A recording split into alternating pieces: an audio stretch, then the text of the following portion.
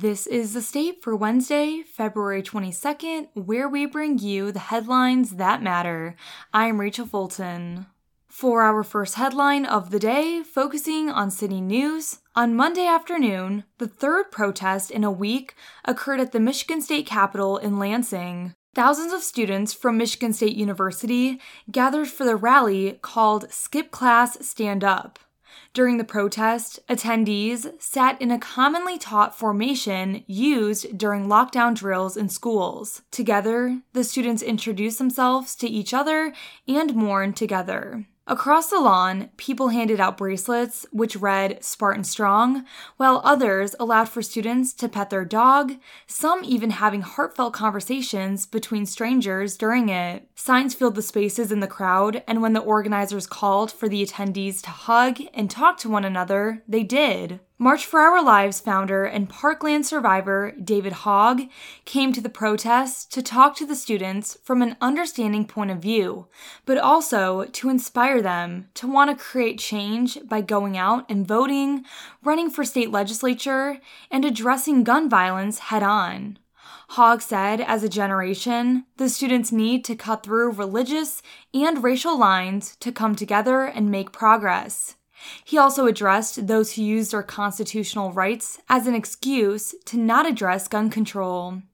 Vice President of Internal Administration for the Associated Students of Michigan State University, or ASMSU, Carl Austin Miller Grondin, talked to the student body about the story of his sister who was locked on campus throughout the event. He recited a play-by-play of the night with timestamps, depicting how long it seemed everything took to calm down last Monday night.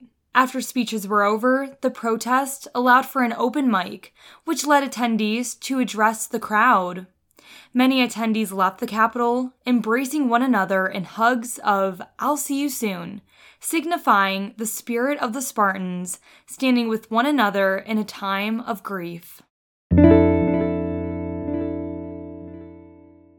For our second headline, focusing on campus news, the MSU Union of Non-Tenured Track Faculty, or UNTF, has been in communication with the university administration students returning to campus this week. The UNTF, which is the union for faculty members who are not in the tenure system, is asking for flexibility when it comes to students returning back to learning and calls for the university to listen to the needs of faculty and students during this time. Writing, Rhetoric, and American Culture's associate professor and UNTF president Kate Birdsall said she feels heartened by the Office of Provost using the practice of trauma-informed teaching methods when making decisions about students returning to campus. Birdsall said that while the Office of the Provost issued concrete guidance, it is not mandatory for faculty to follow.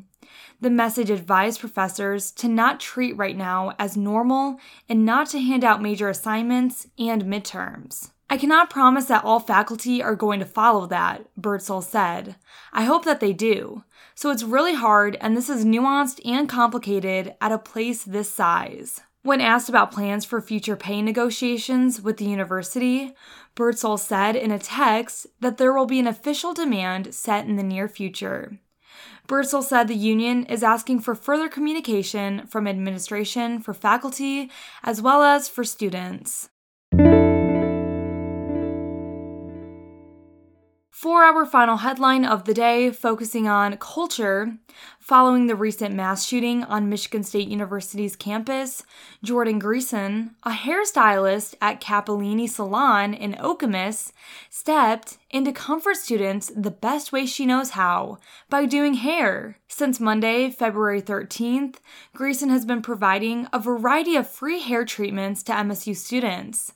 This includes haircuts, blowouts, conditioning treatments, and silk presses. Going to the salon and getting her hair done is something that Greason finds relaxing, so she wanted to provide a similar sense of peace to students impacted by last Monday's tragic event. After their services are completed, Greason leaves students with a bag that includes self-care items, her personal phone number, and the number for a therapist who is offering free telehealth appointments to anyone impacted by the shooting. The therapist, who is Greason's personal therapist, is who first inspired her to offer these treatments. When Greason showed up to her therapy appointment, they worked through ways to help her cope with the tragedy. The shooting hit close to home, as her cousin is a junior at MSU and her son attends preschool just across the street from campus. Despite the tragedy, Greason said these students deserve to feel special.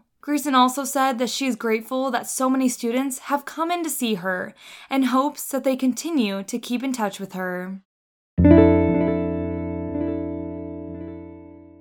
And before we end our episode, today's weather forecast is predicting some snow showers early, which will give way to a mix of wintry precipitation in the afternoon, and 3 to 5 inches of snow and ice is expected with a high of 31 and a low of 27. Thank you for joining us for The State, produced by the State News and Impact 89 FM. You can find us online at statenews.com and impact89fm.org, and we'll be back tomorrow with more.